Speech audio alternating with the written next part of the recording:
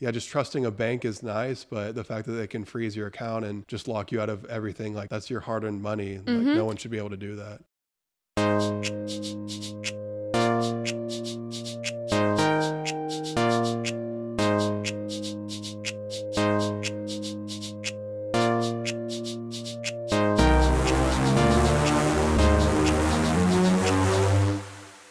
Welcome back to the Wine and Politics podcast. I am your host, Jane Marie Barnes, and today we have an amazing guest who I'm super excited to introduce, Alex Bryan. Hi, thanks for having me. Like Jane Marie said, my name's Alex. I'm her stepbrother. Yes, he is. So pretty exciting stuff. And yeah, let's get into it, I suppose. Let's do it. Before we jump straight in, for those of you who haven't listened to this podcast before, Wine and Politics is a podcast where we try to get people to come together and have a conversation, whether that be on different sides of the aisle or on the political spectrum, and try to find common ground or uncover something new. And the catch is that you must be drinking wine. So how's the wine right now, Alex? It's pretty good. I don't know what it is, but I am enjoying it. So you made a great choice. Thank you. We're just going to surprise you. So we are drinking the Justin Cabernet Sauvignon from Paso Robles, the 2019 bottle. I think I usually like cabs, so that's probably why I'm enjoying it so far. Yep. I'm a big cab person too. Good choice. I'm sure your mother would have some more to say about it, but she would let us know all about the notes and the undertones and the tannins and all the things. Shout out Terry. The wine MVP. The wine MVP of the year. All right, Alex. So here's how I think we can structure today's episode. Let's tell the listeners a little bit more about you and your background, because you're like the tech super genius of our family. Sure. And then we can jump into cryptocurrency, because I know that's a topic everybody is pretty interested in knowing more about, and something that, at least for me personally, kind of goes over my head. So I'm hoping this could provide value to other people.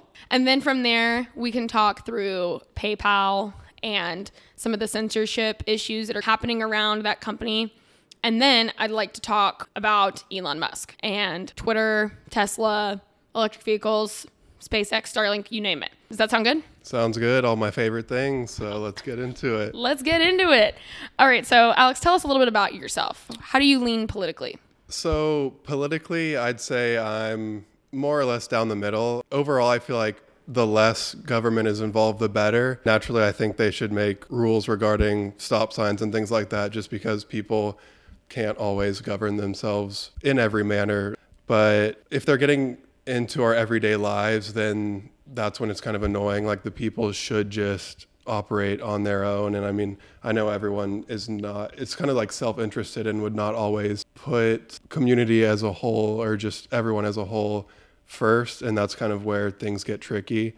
But yeah, I just think they should let us do our thing and step in here and there and just help out where needed. So like limited government, more libertarian point of view. So. It sounds like you are also an advocate for the government stepping in for the greater good sort of thing. Yeah. And that's how I feel. Like when as you know, I wasn't the biggest fan of Trump, and my main thing with him, like I know he was trying to put like businesses first and just get the markets going and things of that nature. But growing up, I always thought that a president should be more or less a good person. And I know people could say he's a good person, but just when looking at him, I feel like a lot of people didn't feel that way about him. And that was kind of more like why I didn't like having him as a image of our country, just setting the example. Yeah, I feel like he just, in my mind, didn't look great for that. And like, I know I'm not focusing on his policies and things of that nature as much, but I think the president should be someone who has like a good character and good policies overall. A good reputation. Yeah. And so that's why I wasn't his biggest fan, but what are you going to do?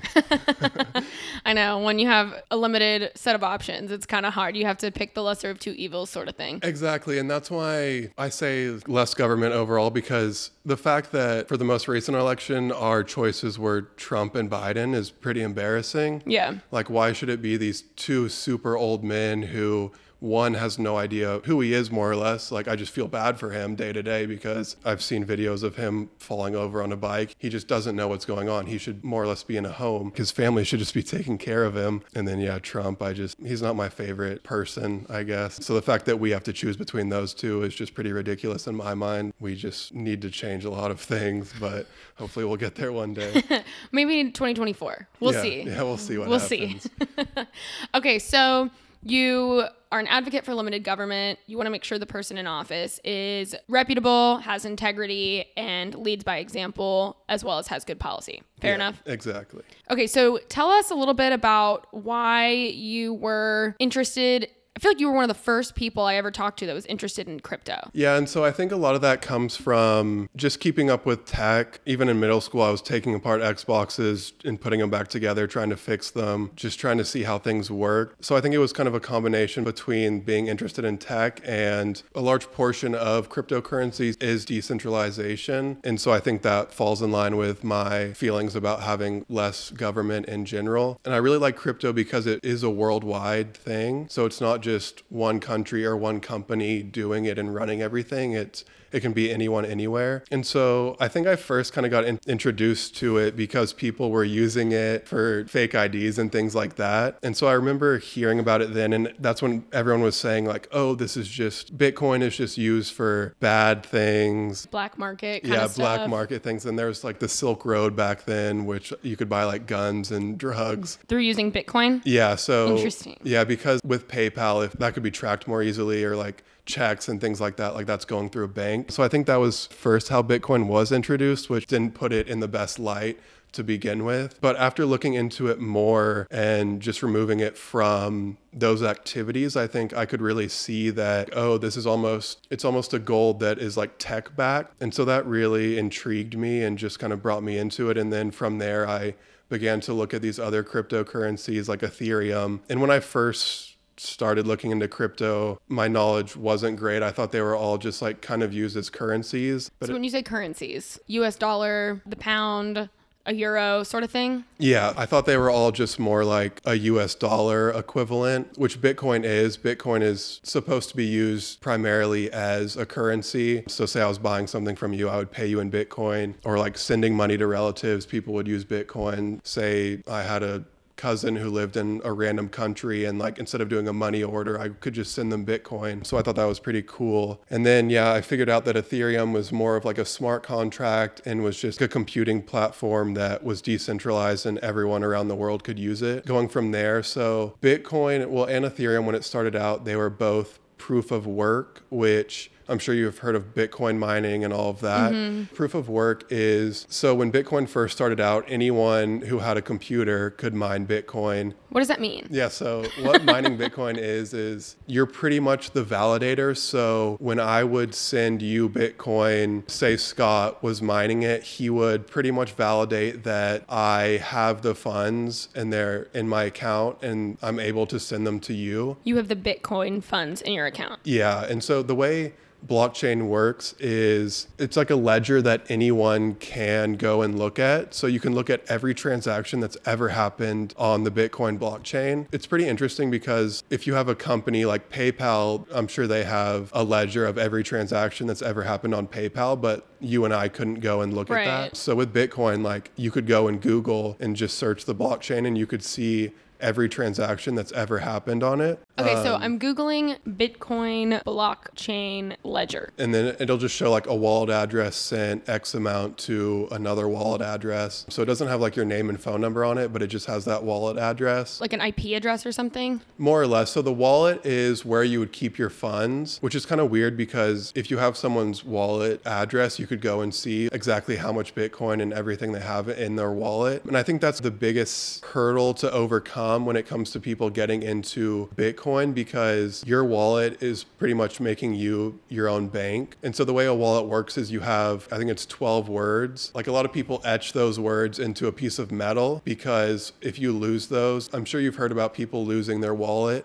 and they had like 10 Bitcoins on it or whatever, and they're like going through the trash to try to find it. Because if you lose those words, then you lose your funds. So those words are almost a unique identifier for your wallet. And no person has the same 12 words. Exactly. Okay. And yeah, so if you get locked out of your bank account, you can reset your password and get back in. Right. Whereas if you lose those words, you lose everything you have. And so I think it's cool and tricky because you don't have to rely on a bank to keep your funds safe. But at the same time, like that's a lot of responsibility for people, because if you lose that, then you just lose everything. And like you can hold your funds on a platform like Coinbase or just like any trading platform for crypto. But everyone says in the crypto world, not your keys, not your funds. And so that's just pretty much saying like Coinbase owns everything in that wallet because you're leaving it on their platform. So you would want to move it from there to your own wallet. So explain what Coinbase is again. So Coinbase is, and that's primarily what I started on. So it allows you to buy cryptocurrencies. So it's a platform that allows you to buy cryptocurrencies. Yeah, so it'd be almost like a Charles Schwab where you would trade your stocks and then just leave it on there, but with cryptos. And then you can move them all from Coinbase to different wallets, which you want to do if you're in crypto, because at any time a platform like Coinbase could say, oh, these actually aren't yours because you don't have the keys to that wallet. Things like that is what holds cryptos back, because it is kind of challenging for people to do all those steps. But then once you do those, you can spend your money however you want to and just do whatever you want to with your wallet without anyone stepping in and like stopping you. Like PayPal could shut down your account, whereas no one can shut down your wallet with Bitcoin. So let's zoom out again. Explain to me what the heck is blockchain technology? Like, how does this whole thing work? Because, I've heard stories of people who are more interested in an NFT or a non-fungible, what's the T? Token. Yeah. Non-fungible token, meaning more to them than, say, a signed baseball card, like a physically signed baseball card. So help me understand the world that exists that makes Bitcoin or any other cryptocurrency so successful. Yeah, so in that sense, we'll zoom out and go back to the blockchain. So if you created an NFT and put it on the blockchain, you could pull up that ledger at any moment and see, it would be probably on Ethereum blockchain, because Ethereum it's more of a smart contract and like a decentralized computing So what do you mean smart contract? So Bitcoin is, like I said, more of a currency like USD, where you're just using it to send money. Whereas Ethereum, that's how it was used at first, but it has a lot more uses than Bitcoin because it is a smart contract. So say on Ethereum, we could set up a contract where I send you $10,000, and then once I do that, you could write a program and link it with Ethereum where once you receive that money, it would like automatically release an NFT to my wallet. So you can set up things like that with Ethereum. So a lot of people talk about using it for real estate because the deed would always be on the blockchain. Say you have a house and the deed for it is on the blockchain, you could actually see the owner. Whereas if a deed is like a piece of paper, naturally that could get destroyed. I guess you could create a fake deed, but if it's on the blockchain, then it's real. Yeah, because you can see where it started and every single place it's gone since then. Anyone can go and look at that data. So it's more secure. Yeah. Like more easily documented, more secure. And it's just open to everyone. And when you say, you pay certain money through Ethereum, then that automatically releases an NFT into your wallet. It's basically a smart contract, to use that terminology, that triggers the payment. Yeah, like you could set certain criteria that once it's executed, then it releases different things. Ethereum is just, anyone can just like tie more into Ethereum and like code off of it. And this is kind of more technical, and I wish I had more of a coding or like software engineer background, because then I would really know more about it. But yeah, like with Bitcoin, you couldn't set a contract or like do any of that. You're just sending money. Whereas Ethereum, like that's why NFTs are all linked to it and on the blockchain, because for example, say the Mona Lisa is actually like a copy, but it's just like a really good copy and no one ever really knew how it got there, like where the original is. With an NFT, you could see like, okay, this was created, it's the real one. it moved from me to you and then through however many other hands. And it's just all recorded on the Ethereum blockchain.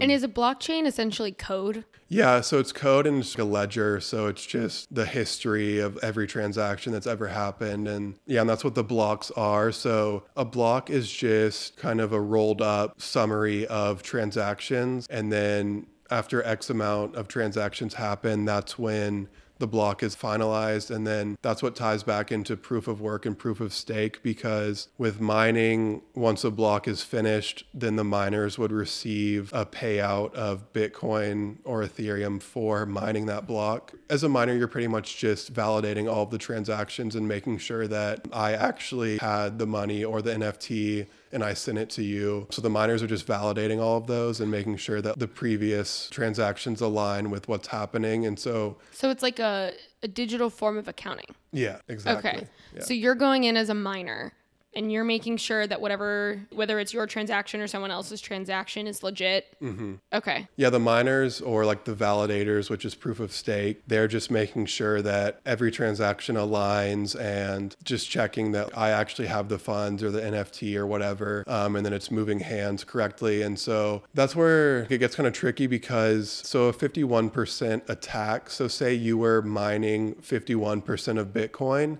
that's when you could go back and change the ledger. And so that's the biggest risk, which naturally that would be pretty difficult because you'd have to be mining 51% of Bitcoin. And what does that mean? Mining 51% of Bitcoin?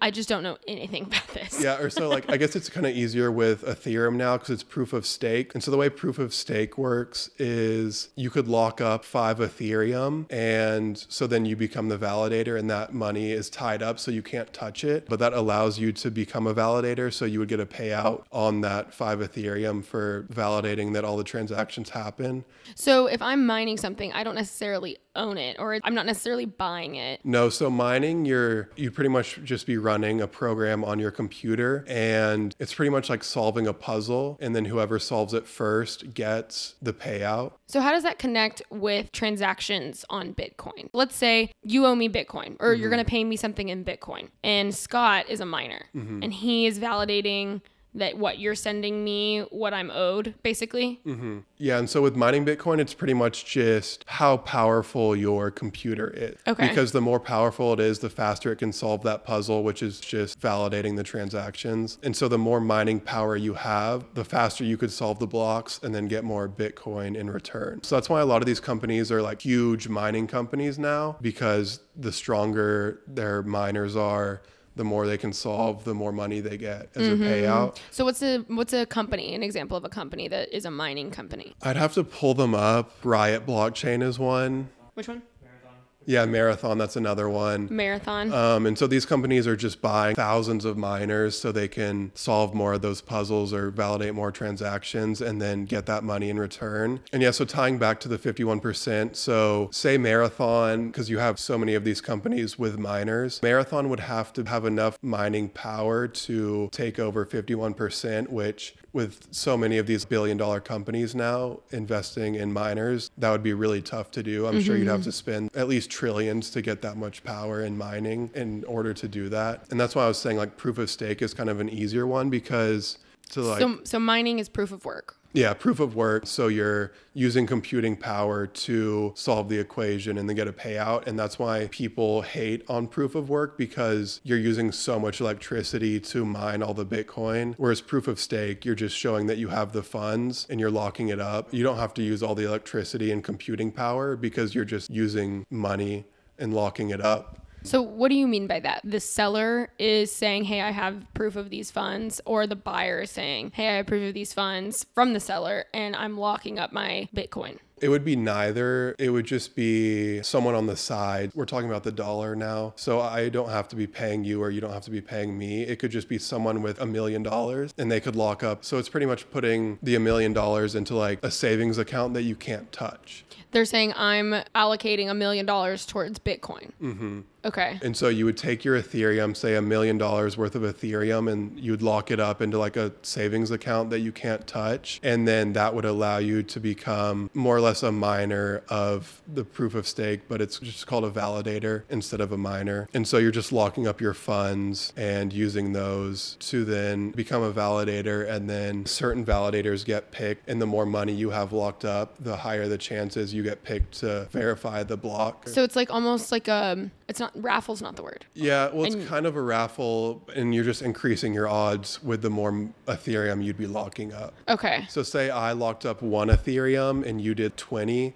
you would be much more likely to win. And then be picked to mine it without any competition. Yeah, so you'd be picked to validate the block. To validate it, okay. So yeah, all the transactions in the block, and then you would be rewarded for doing that. Okay. And so, yeah, it's a little different than proof of work because you're not using computing power. You're just locking up your funds. And so you'd be more likely to get picked if you have more locked up. So it's more of like a money game. Both of them are, but yeah, you're basically showing, hey, I can go and mine this with the money I do have, but I'm choosing not to because it's taking up so much computing power. Yeah. And so that's where people start to question them because it's supposed to be decentralized. But then if you have more money, you can lock up and then more chance to get more. That's when it kind of becomes more centralized because that person could win every block. Right. Like you're almost alienating the people, the normal individual computer guys who are mining these things on their own. You know what it kind of reminds me of? Ready Player One. Have you seen that movie? Which I actually haven't seen that. Oh my gosh. So it's based in virtual reality. And there's some game that the founder of what they call the virtual reality Oasis makes everybody go on a scavenger hunt.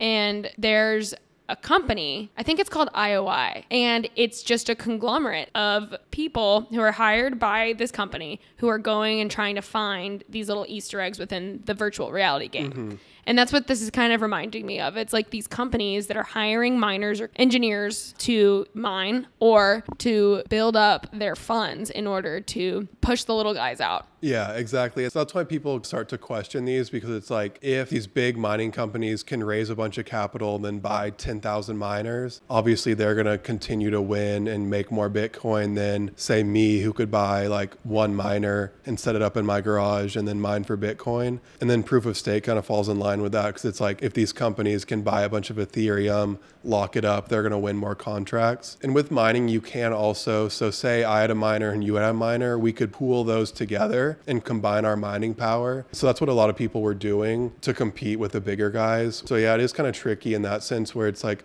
Ethereum just switched from proof of work to proof of stake.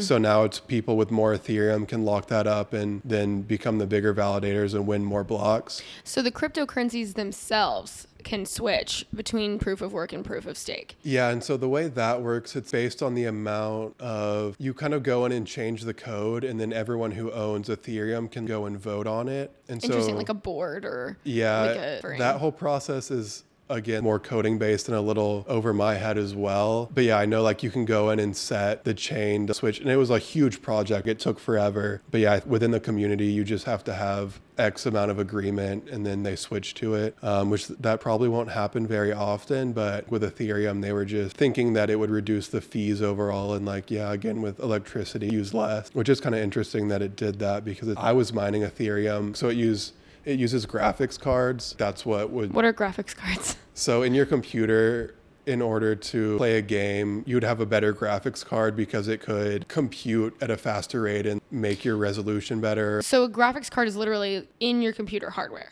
Yeah, so that's hardware. Yeah. So typically one computer has one graphics card, but then to build like a miner, you're pretty much just building a computer and adding more graphics cards to it. So then you can solve those puzzles faster because the more graphics card power and the faster you could solve those. Yeah, it's kind of weird because I just have these graphics cards sitting, but now I could use the Ethereum I got from mining to become a validator technically. But yeah, it is kind of weird because it's like anyone could have mined Ethereum you could just open your laptop and mine it. You wouldn't get the biggest return because your computing power isn't great. Not compared to all these other big billion-dollar companies. Yeah, exactly. And then people who would buy like 50 graphics cards and set them up in their garage. But yeah, now it's just proof of stake. So it's more just about the funds you have as opposed to buying a ton of graphics cards. That's so crazy. It widens the gap between the big corporate conglomerates and just little old me and you. Yeah, which that's how I've always felt about proof of work versus proof of stake. It's like, okay, if I have more money, I can stake more and then get more return on it. But yeah, with proof of work, I mean, I guess it's kind of the same because say a big company could buy just a ton of miners where I could only buy one. And I guess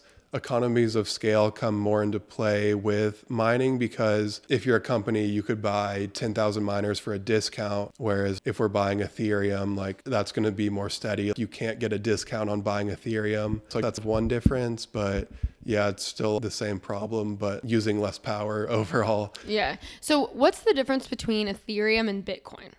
Yeah. So getting back to that, I mean, Ethereum is just different technology. So that's like people are building all of these projects and NFTs on Ethereum where you can't do that on blockchain. So Ethereum is a platform. Yeah, it's more of like a computing platform that allows people to interact with it, where Bitcoin is more of just a straight currency. So it's literally a ledger. Yeah. All you see with Bitcoin is a ledger that's recording every transaction of every Bitcoin that's ever happened. Yeah. Whereas Ethereum is a little bit more dynamic, it sounds like. Yeah, exactly. So people can interact more with Ethereum and you can do more with it. And that's just more on the back end. The algorithm behind Ethereum is just different than Bitcoin. Bitcoin was built just to be a currency, whereas Ethereum was, built to be just more of like a platform where people could interact with it more and kind of build off of it. Got it. So going back to the basics, when I was doing my research, I was looking up different types of cryptocurrency because, again, it's a completely different world to me, like a completely different universe to me, honestly. So what I found was that there's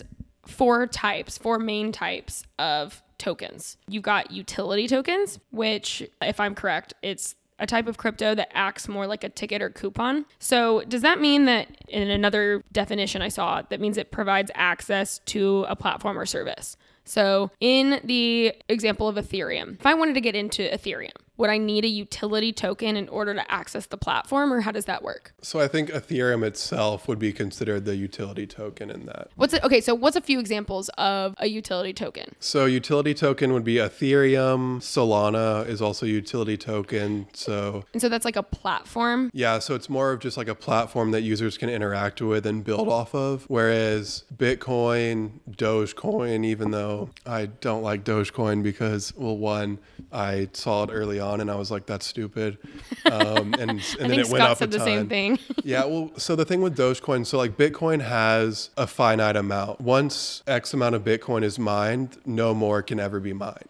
And does that mean that no more can ever be exchanged? So it can still be exchanged. And so once they're all mined, the miners, because right now, as miners are rewarded for mining the blocks, they get the X amount of Bitcoin that hasn't been created yet or mined yet. But once we hit that limit, then it'll all just be fee-based or transaction-based. Because the miners won't be able to receive any sort of payout. Yeah, because there's no more Bitcoin being created, so then they don't receive that. Whereas Dogecoin, it's unlimited. So Dogecoin doesn't have a cap and it can just keep going forever. And so that's why I would see these people saying like, oh, Dogecoin's going to go to 100,000. And that's just impossible because I think it's every block, 10,000 more Dogecoin are created and that'll never stop. It'll just never stop being created. So it's like that can't go up in value because... That's interesting. It's almost like inflation. Yeah. You know, where the U.S. government continues to print money and print money and print money, it depletes the value of it. Yeah. Just like with Dogecoin, if there's more out there, it won't be as valuable as Bitcoin. Exactly. And that's why I have always been, like, Bitcoin has always been my favorite because this is the first one. And with the US dollar, the government could go and be like, oh, we're going to make 1 million more today. And it's like, okay, with Bitcoin, we can't do that. And yeah, that's again why I'm less government overall. It's because why should they be able to decide, oh, we're going to print 1 billion more today or like, and just kind of ruin the value of the dollar, where Bitcoin, it's like a finite amount. So no one can go and say, oh, we're going to up this to a ton more. And that's interesting. The platforms that exchanges and transactions of cryptocurrency are conducted are really the utility tokens. That's that piece of it. Yeah. So the utility tokens are, the ones that allow you to just like build off of it. And that's why NFTs run on Solana and Ethereum. So NFTs run off of utility tokens. Okay. Yeah. So another type that I was researching is payment tokens. So that's basically Bitcoin, right? Anything that you can use as an actual currency to purchase a good or service. Yeah. So those would be, the Bitcoins, I guess the Dogecoin. I think XRP is another one of those. But yeah, just anything built to be more of like a dollar, so a payment, as opposed to, utility where you're, and I think like Avalanche is another utility one. But yeah, those just all allow you to build off of it and do more with it, where, the payment ones are just strictly supposed to be payment. Interesting. So we talked about utility tokens. We've talked about payment tokens. Another type of token that I saw in researching was a security token. And for those of you who want a refresher, a security is basically an instrument that holds value that can be traded. So like a stock, bond, mutual fund, etc., that you can buy and sell between two parties. And so when talking about security tokens, is it essentially the same thing, but with blockchain? And so I think right now it's a little tricky because, and this is kind of where the government comes into play, because for a lot of these coins, they can't decide if they are considered a security or not. And so I don't think any cryptocurrencies currently exist that are a straight up security token. And I think we might start to see more of that, or just maybe the government will identify certain tokens as a security token. But yeah, I think that's still something that is tricky just because of crypto being the Wild West that it is, and still kind of how early it is. There are companies that do like ICOs, which is an IPO of the crypto world. So it's initial coin offering. So I think that would probably be considered a security, because you would be buying into like essentially the stock of a company just on the blockchain. So could a company theoretically have an IPO, initial public offering, and an ICO, initial coin offering, at the same time? And it's just different ways of purchasing equity? Yeah, I guess they technically could, which that's definitely not been done before, but I would be curious. Like Coinbase did an IPO somewhat recently, but yeah, they could have also done an ICO. I feel like it would make sense to do it at the same time. Yeah, that would be interesting. And I just wonder if companies are almost scared to do that, because you're kind of being regulated by the SEC if you're doing an IPO, but then if you're doing an ICO, that might just add in another tricky factor, because right now, cryptos are, I believe it's the Commodity Futures Trading Committee or Commission, as opposed to the SEC. And that's the biggest thing that's been holding crypto back as far as regulation, because they can't decide if they want to switch it all to the SEC or keep it where it is now. Whereas crypto enthusiasts want it to stay how it is, because the SEC would mean more reporting and just more transparency. Whereas there are also people in crypto where a lot of the coins that come out are just pump and dumps or like a quick money grab. So that might reduce a lot of it if it did switch over to the SEC. But yeah, I think it just goes back to like decentralized versus centralized, because SEC would try to centralize it more, where you have to like follow these regulations, which naturally crypto was created so you don't have to do that. But at the same time, a lot of people are getting taken advantage of because there aren't those laws in place. So do you know of any legislation around security tokens specifically? Because I know we'll talk about legislation around another type of token, but just curious. I don't think currently. I'm trying to think if there are any coins that are categorized as a security right now. And I don't think there are. Like, they just finally said Bitcoin's a commodity. I'm sure we'll start to see that. But yeah, there's no like security tokens that I'm aware of. Okay, so we've talked about security tokens. And then the last token that I saw as a major type was what's called a stable coin. And from my research, it looks like a stable coin is something that's commodity backed. Mm-hmm. So it's tied to the value of precious metals or oil or real estate. So can you talk about that a little bit more? Yeah, so I'll do like the view on stable coins in the market. So like the way people use stable coins now is, say I bought Bitcoin at $10,000 and it went up to 60,000. Then I would go and... So is Bitcoin considered a stable coin? No, but a lot of people, so after they make those gains, they move those funds into a stable coin, because a stable coin is supposed to, say like there are some stable coins out there that are backed by the dollar. So they're always supposed to stay at $1 per coin. And so like with Bitcoin, you don't know if it's going to come down from 60 to 40 and now we're seeing 17 or 18,000. But with the stable coin, if you move it to that, it'll always be the same amount, because you'll have 60,000 USDT, which is Terra. And so I think that's why people use stable coins. Or like I could buy a stable coin and send that to you because it would stay at the X amount. Whereas if I paid you an Ethereum at the peak, that would be like 4,000 per Ethereum. And if you kept holding that, it would now be like 1,000 per Ethereum. So naturally, like people are somewhat hesitant to do that. Like I have a friend who bought a watch using Ethereum at the peak. And now that guy's coming back and he's like, oh, great, this is worth a quarter of what you paid me now. So stable coins are just supposed to have that backing so they're more constant in price. That makes sense because then they're more easily tradable. I owe you $10,000 in stable coin. Like that's not going to change. Yeah, it's going to stay at 10,000. Whereas I think that's why I think of Bitcoin as being the gold of crypto, where then the stable coins would become like the dollar of crypto. I would see most people keeping their bigger funds in Bitcoin. I mean, unless something happens to Bitcoin, right? Or like if they're scared of the up and downs, which you just got to ride the up and downs with Bitcoin. It almost sounds like Bitcoin is a stock portfolio in and of itself. Yeah. Or not even a stock portfolio, but it's almost a stock. Yeah, like you're just kind of buying in and hoping it goes up, but it definitely has its ups and downs, even though like it's still the most consistent gainer compared to like any other investment. So it does continue to go up, but yeah, like it does have a lot of ups and downs. So it definitely is a wild ride. But yeah, with the stable coins, you would know you're just staying at X amount if you put that much in. But yeah, there are ones like Luna, which... Yeah, I want to get into Luna and Terra USD. Yeah, so Terra's USDT. What does that mean? It's just the like ticker for the coin. Their stable coin is USDT. But yeah, like I probably don't pay enough attention to stable coins as I should, because so stable coins are supposed to be backed by X amount of different currencies. Yeah, so Luna, they had their own stable coin, which was supposed to stay at $1.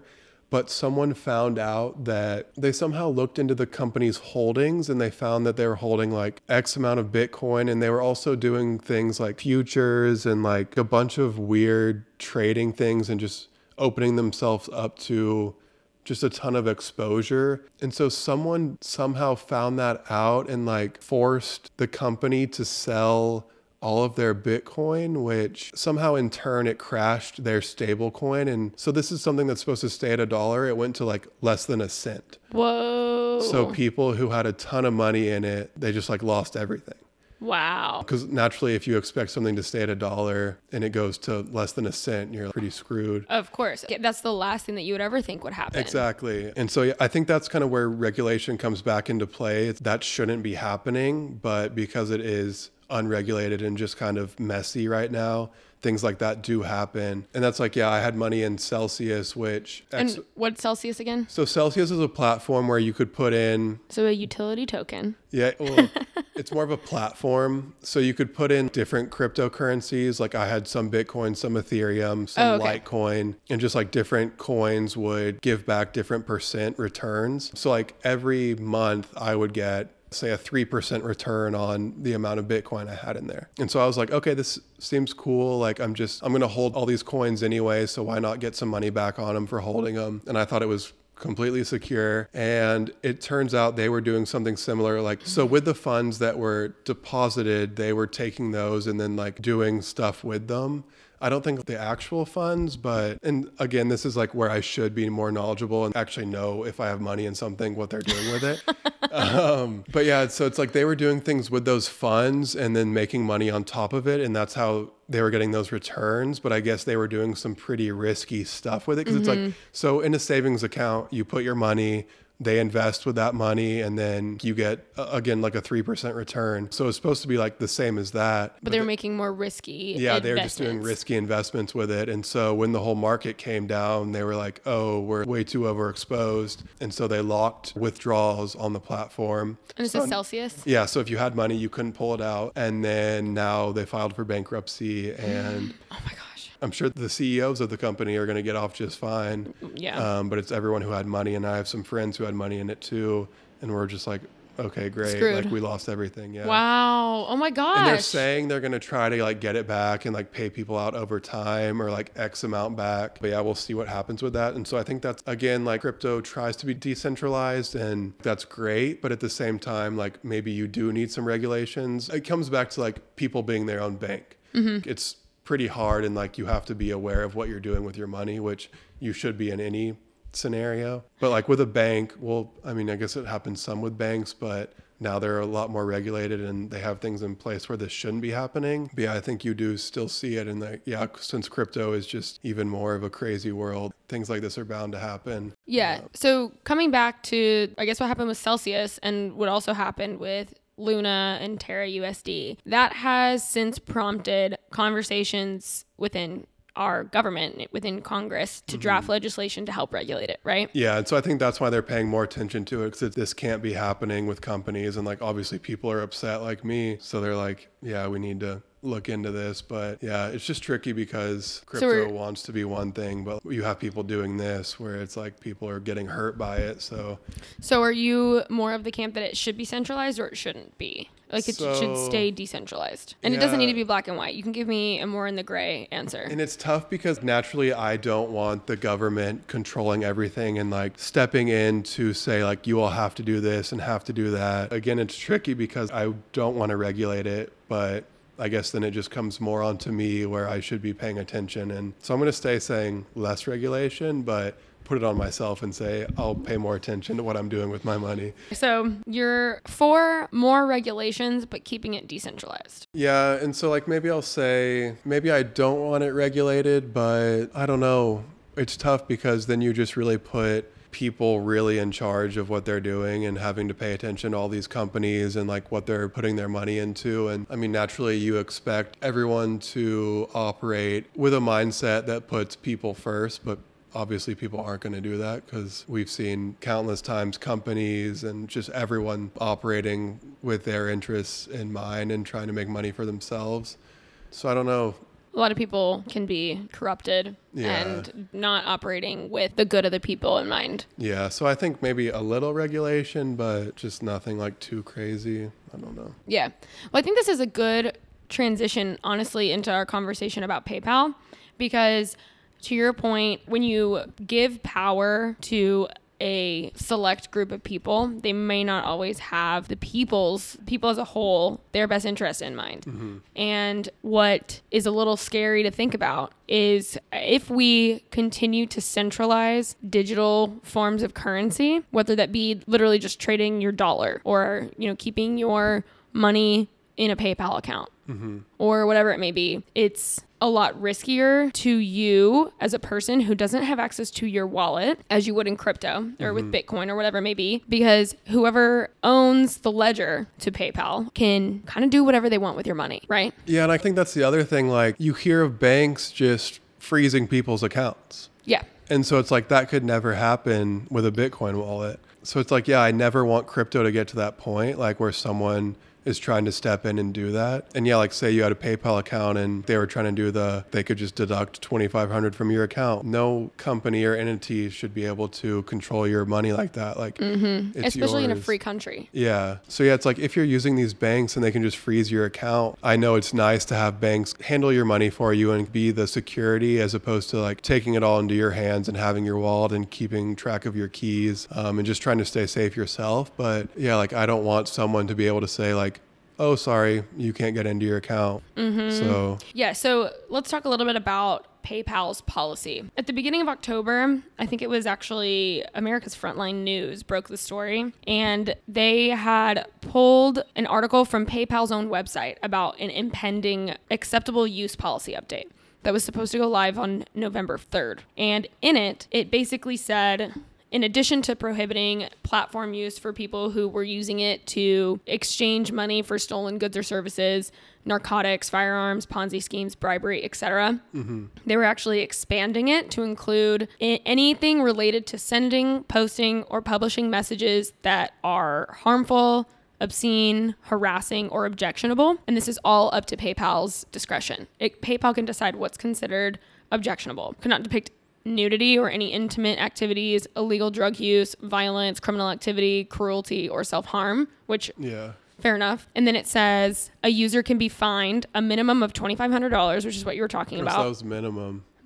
Yeah. For depicting discrimination of protected groups based on protected characteristics. So like race, religion, gender or gender identity, sexual orientation, etc. So think about the conversation that's going on in our culture about transgenderism and how that's such a hot button topic. Think about the people who might have those opinions from a public standpoint who are maybe going to be censored on PayPal. And then the biggest one that everybody was up in arms about was you can be fined $2,500. They'll just take it directly from your account if PayPal decides that your messaging, public opinions, whatever it may be, is a risk to user safety or well-being or promotes misinformation. So if you have what PayPal thinks are the wrong opinions, they can take $2,500 out of your account. I was thinking about this more as like me using PayPal, but yeah, like so many companies use PayPal to run their business. Yeah, I don't think any company should, and that again falls into like why crypto's better, because no one in the crypto world could ever do that. And I know PayPal's nice because if I bought something and the seller didn't send the item I purchased, they would refund me or like help me with that. And you don't really have that with crypto because there's no company backing it. Like it's just up to the people to be good. But yeah, for a company to be able to say like, oh, we're just going to deduct X amount and like shut down your account. Like, again, yeah, that's just... It's so subjective. Yeah, and it's just so up in the air. Like they could just find anything wrong and use it as an excuse to shut down your account. Yeah. And I will say, once this story broke, a bunch of people on social media were tweeting that they were deleting their PayPal accounts and taking all their money out, and their stock actually dropped like 6 billion. Or not their stock, but their value dropped 6 billion overnight, tanked their stock value. And since then, they've gone back and they've said, oh, that wasn't real. That was a mistake. We didn't mean to put that in our policy, and it's been removed. So they walked it back. Which is good, but I think that's just still such an issue because the fact that they were going to do it until the backlash that they face, it's like the fact that just any company could do that. And I mean, I'm sure they still could. The fact that they put it out there, I'm sure they could find a reason to shut down a lot of accounts even without that statement. So yeah, that's just... Well, it just speaks to the greater level of censorship that could be placed upon us. Yeah, you know? Exactly. Like think about the Canadian truckers protest. When Canada was mandating that all those truckers go get vaccinated, there was a huge, massive protest, and they were being funded through GoFundMe.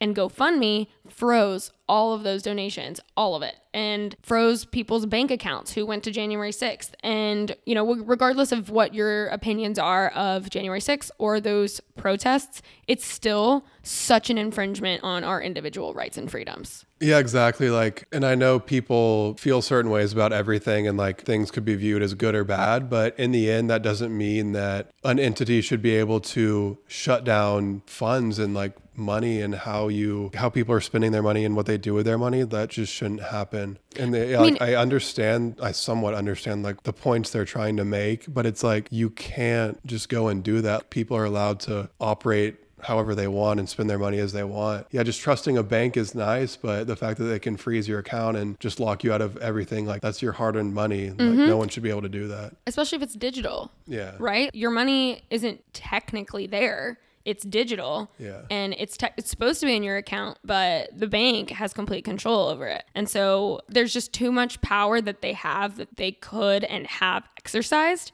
that it's a little spooky. Yeah. Right? Yeah, exactly. And that's why Bitcoin is also kind of nice, because say someone went into a bank's files, like some hacker, and just set every value to zero. Yeah. Like all those people would just have nothing and there's nothing they can do. Whereas with Bitcoin, like you could if you had the 51%, but that's very difficult to do, especially with like well-established cryptos. So no one can go back and edit the blockchain and change all of those transactions and where the money is. Like no one can do that. And it is a worldwide thing. So like it's very hard to stop something that everyone in the entire world is using, as opposed to, I understand if one country wanted to like ban a bank or like stop them, that could happen. But it's just, much harder with a crypto because everyone can use it. And it's too far gone. Yeah. And even with like a company, like say you have your data centers, someone could target all of those and take them down, but it's very hard to take down the Bitcoin network because everyone's mining everywhere. And then like if one mining station gets taken down, a lot can step up and it'll keep running. I think Bitcoin has the longest running network out of pretty much anything ever. Because with AWS, if people are using Amazon to support their businesses, like Amazon has pretty much 99%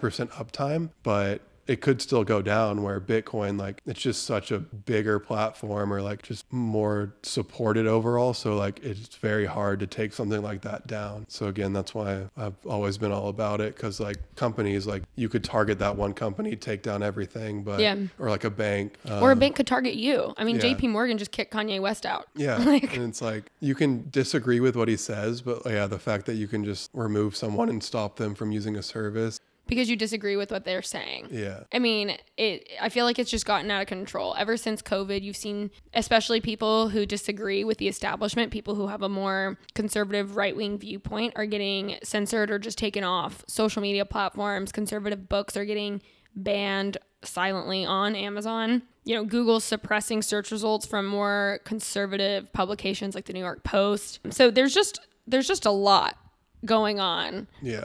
And like, I might not agree with what everyone is like saying online, or like what people are writing in books, but you can't stop that from being public. When it comes down to it, that's not how people should act. And like, if you do disagree with what they're saying, just counter the point. Right. Or like come up with your own point to, just rebuttal it. Don't just remove it. Like, people should still be able to say whatever, even though not everyone agrees with it. It's just freedom of speech. It's freedom of speech. Yeah. And companies like PayPal, who are punishing people for, or even saying they're going to punish people who believe a story or a side of the story that they don't agree with, they're going to go ahead and fine that person $2,500.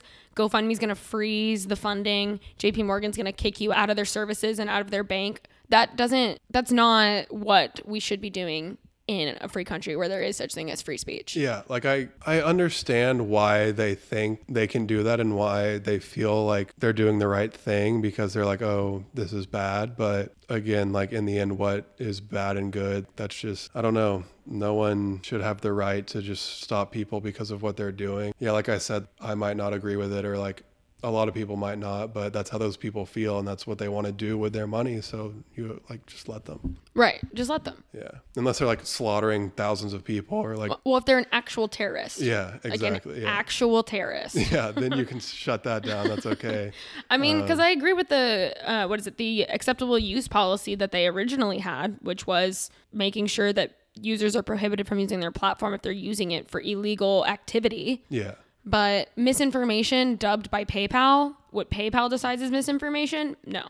Yeah, exactly. I understand illegal stuff, but yeah, just misinformation. And like, I get why they try to do that, but just let people believe what they want and like do what they want. You don't have to step in and try to censor it. Right. So speaking of PayPal, do you know who was part of the initial creation of PayPal? Wasn't it good old Elon Musk? It was our good old friend Elon.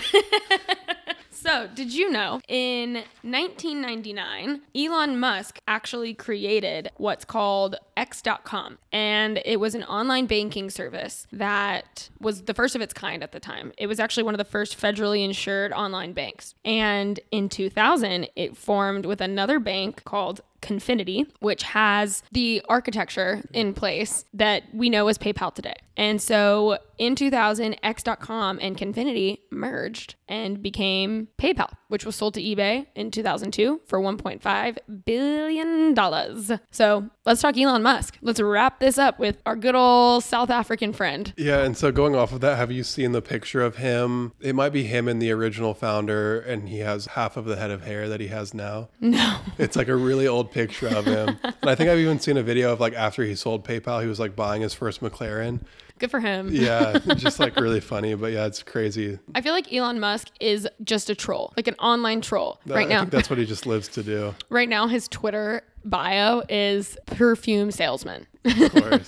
Yeah, and so I guess I always liked Elon because of what he was doing, not necessarily the things he would say and the way he acted, but I've always been interested in cars. So like for him to, especially with all these well-established car companies that have been around for so long, for him to step in and create something, a new car company that was doing something completely different, I thought that was just very cool and exciting. And yeah, with PayPal, like clearly he's a very smart person coming up with all these ideas and executing on them. And yeah, like some of the stuff he does now, I feel like he's just, trolling almost to the max and just like, I'm like, just stop. So is he buying Twitter or is he not? He's buying Twitter. Who knows anymore? We'll see what he does with that. I feel like, because he was and then he wasn't and now he might be again. So yeah, we'll see. And that's the other thing. I feel like half the stuff he does is just, he would tweet about Dogecoin and then Dogecoin would go up a lot. He brought it up on SNL. So it's like, he's just doing market manipulation, which he probably should get in trouble for. And it's like when he announced he was going to buy Twitter, didn't that go up? Yeah. Yeah. I feel like he's just doing stuff because he thinks it's funny and like, because he wants to make more money. I mean, yeah. I also think the Twitter back and forth, there is some merit to it though, because he did say that one of the factors that went into that deal becoming more fruitful was for Twitter to disclose how many bots they had, what percentage of their profiles on Twitter were actual bots. And they very significantly under disclosed how many bots they actually had. Yeah, I do actually remember that because I got on Twitter, for NFTs, like NFT Twitter is a big thing. Oh, really? Yeah, and so I actually was seeing that. And the amount of bots that tag me and stuff just for being like NFT related on Twitter is just insane. So I was actually happy. I do remember seeing that and I was like, yes, he's going to do something about it. Yeah. And then he just went back and forth on it. But yeah, that is interesting. And like, that would be great to get rid of all of that. And yeah, it is. Well, because I do think if Elon Musk buys Twitter, he would bring it back to what it was originally used for, which is acting more like a public square. Yeah. Instead of being more biased towards one side of the aisle or the other.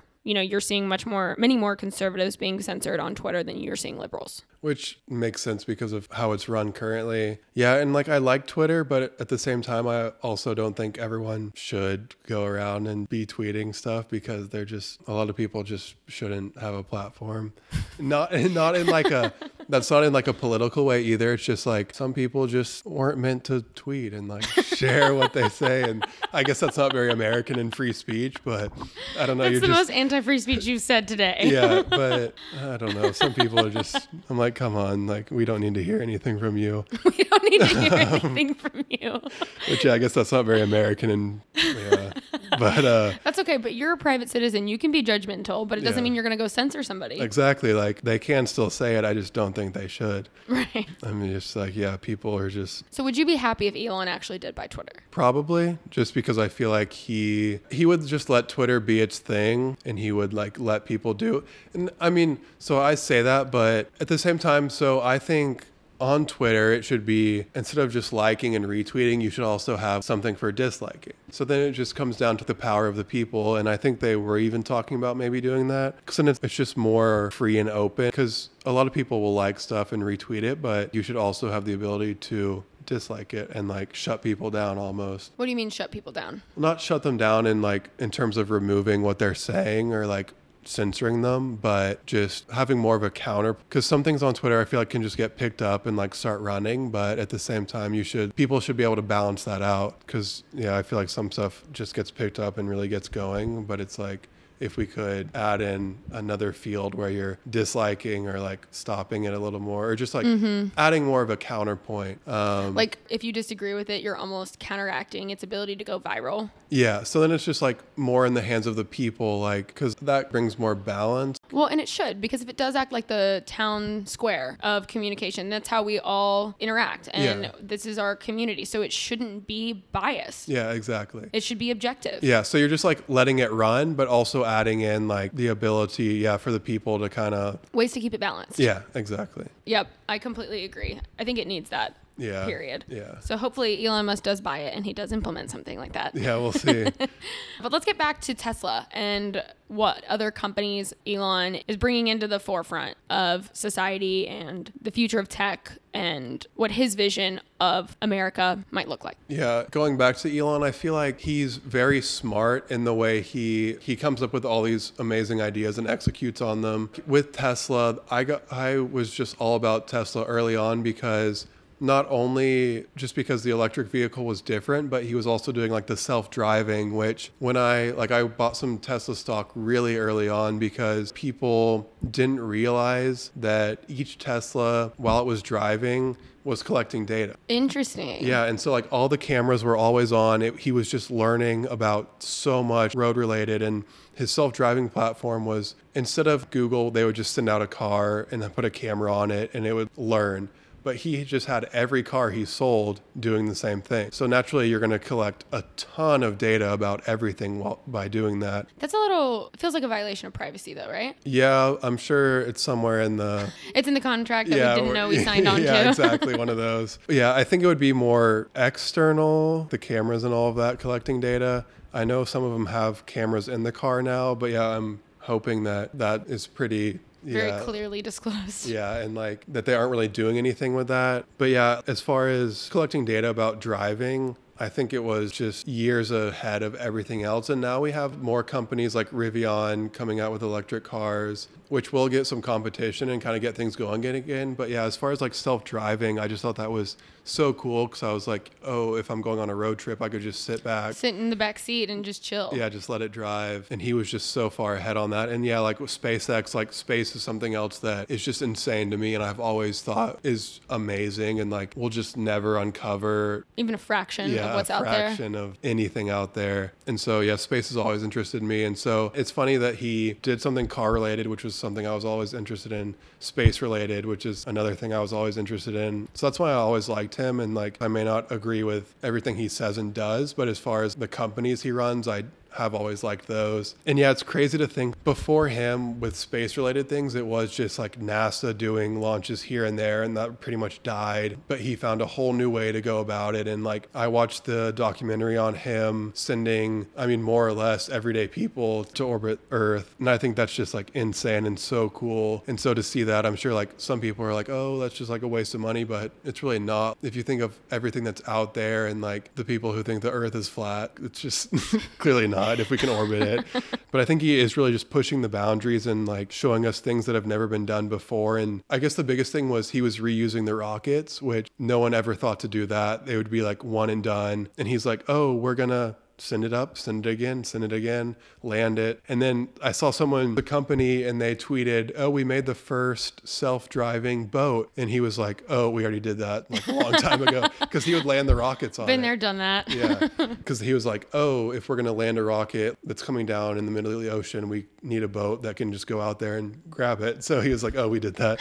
Like, and it's so funny because it's just like a side thing for him. He like never made a big deal about it, but he was like, oh, we need this, so let's do it. So I think that's just like hilarious. He's always doing what he thinks would be good and like what he wants to do. Have you been paying attention to Starlink at all? His company, his satellite company? I think I got on the reservation list pretty early just because I was curious, because again, yeah, I'm into tech and like Wi-Fi speed, and I have like the speed test on my phone, so I'll go places and just do the speed test to see how good the Wi-Fi is there. So I haven't received it yet, but yeah, I got on that because I was like, okay, this would be awesome, because I was thinking like RVs and things like that, you can just throw that up, get Wi-Fi wherever you go. Literally wherever you go. Yeah, and I just hate dealing with the companies who set up all the crap at your house. And do you know how many times our power and our internet has gone out? Yeah, and then you're just screwed. Yeah. Again, that's just something else where he's like doing what hasn't been done and switching things up. He always has that mindset where I'm going to do this differently. And that's another big thing in society. We just like accept how things are. And I think Steve Jobs would always say there's typically just another and better way to do things. And like we just fall in the routine of accepting how things are done, but there generally is always a better way. And so you just have to look at it a different way and implement it and try it. Think outside of the box, be more creative. Yeah, exactly. And so Elon just continues to do that. And yeah, with Starlink, he was like, oh yeah, this makes more sense. Let's do this. And Starlink is so powerful that it is providing internet to Ukraine. Yeah. Amid this entire conflict with Russia. Yeah, and I think just having the satellites and yeah, just Wi-Fi wherever you go, like it's always up. I think that is just so genius. Mm-hmm. And now I know he's working some on, the Starships. Maybe those will be the ones that go to Mars, but I think he's going to do like commercial flights and stuff in space. So I think he's working on all that now. So yeah, I'm definitely curious to see what he continues to do. He's completely reimagining what our future looks like. Yeah. And I know we're almost out of time, but quickly, I want to ask, do you have any knowledge into the Boring Company? Oh, I actually did look into that early on. Which is one of his other investments. Yeah, one of his many companies. One of his many companies. I don't know if you know the backstory, but he was sitting in traffic one day in California or LA, I guess, because it's so bad there. And he was like, I don't like this. And so he was like, I'm going to build a tunnel underground. Again, that's just something where he's sitting around and like, oh, this could be better. Like he didn't even get any permits or anything. And he just started drilling underground. And then the city was like, oh, well, you can't really just go and do that. But it's just hilarious to me that he started doing it. But yeah, it is the Boring Company. And this kind of ties into, I've always thought like high-speed trains would be great. Airlines are fine. But like from Dallas to Austin, I think it would be great to have a high-speed train. Because like if you've been to Europe, it's like something that's so widely accepted there. And it just makes sense to me. Totally. And I think it's just a big money thing. And again, like curse the government for like shutting stuff like that down, because that would make society just better in my mind if I could hop on a train that goes 200 miles an hour and be in Austin in like 30 minutes. Well, and it cuts down on the amount of cars riding on the highways. So if you're going to have the conversation about climate change and people who are advocates for cleaning up our air, wherever you fall on that spectrum, that would help. Yeah, exactly. And so I kind of went to that because the Boring Company is definitely cool, but it's like, okay, you can do one car at a time in this tunnel, which like is nice, but we could just do better than that if we did high-speed trains or something like that. Wasn't he talking about doing underground trains that were on some sort of magnetic field? Was that the Boring Company? Maybe so. I don't know how much he's talked about that. This was years ago when I had first heard about that. Yeah.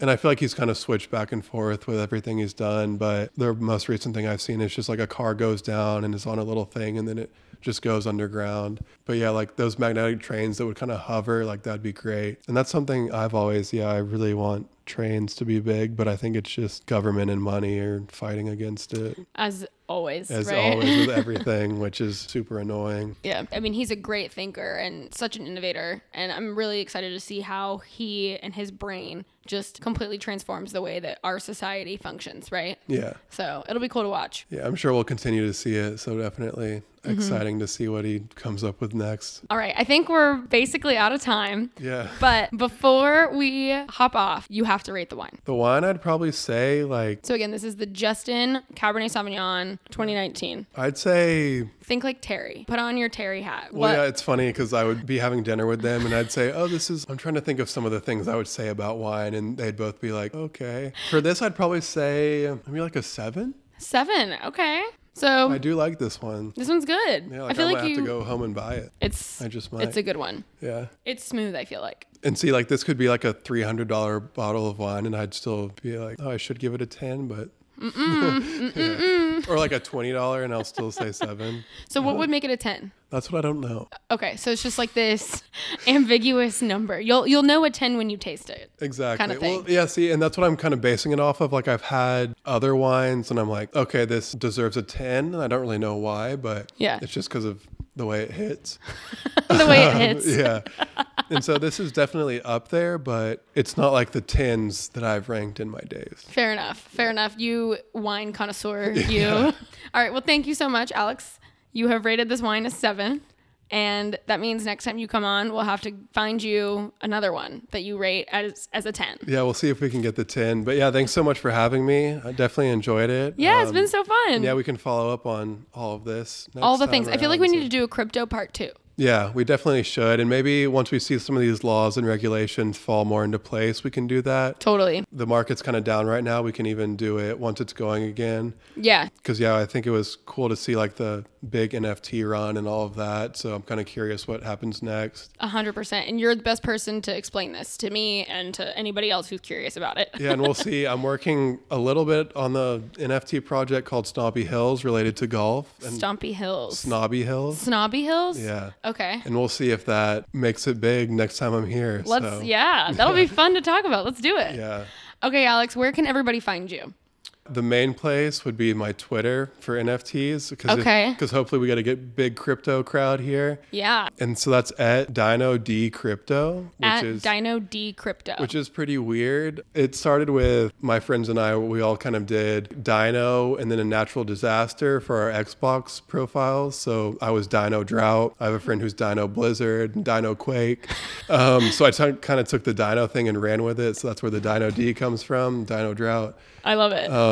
We'll see how long I keep that going, but that's who I am for now. So okay, so at Dino D Crypto. That's me. Okay, y'all. So if you want to follow Alex on his Twitter NFT journey, follow him at Dino D Crypto. Yeah, and if I see the followers roll in, then maybe that'll get me tweeting more. So there you go. We got to get him tweeting more. Yeah, I have some good stuff to say.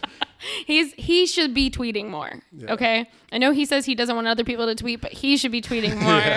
Yeah, exactly. Yeah, I'm sure that's how everyone feels. Now that I say that, and people will see my tweets and be like, "Well, you shouldn't be tweeting." So. Well, you know what? It's subjective, right? Yeah. Once Elon buys Twitter, you all can give me the dislike and we'll go keep from that there. Conversation balanced. You know, yeah, exactly. Balance me out. Keep Alex's tweets from going viral by disliking them. Yeah. All right, everybody. Thank you so much for tuning in to this latest episode of Wine and Politics. Please give this episode 5 stars or write a review. And most importantly, please share this with a friend. We really appreciate the support. All right, you guys. Thank you so much. Until next time.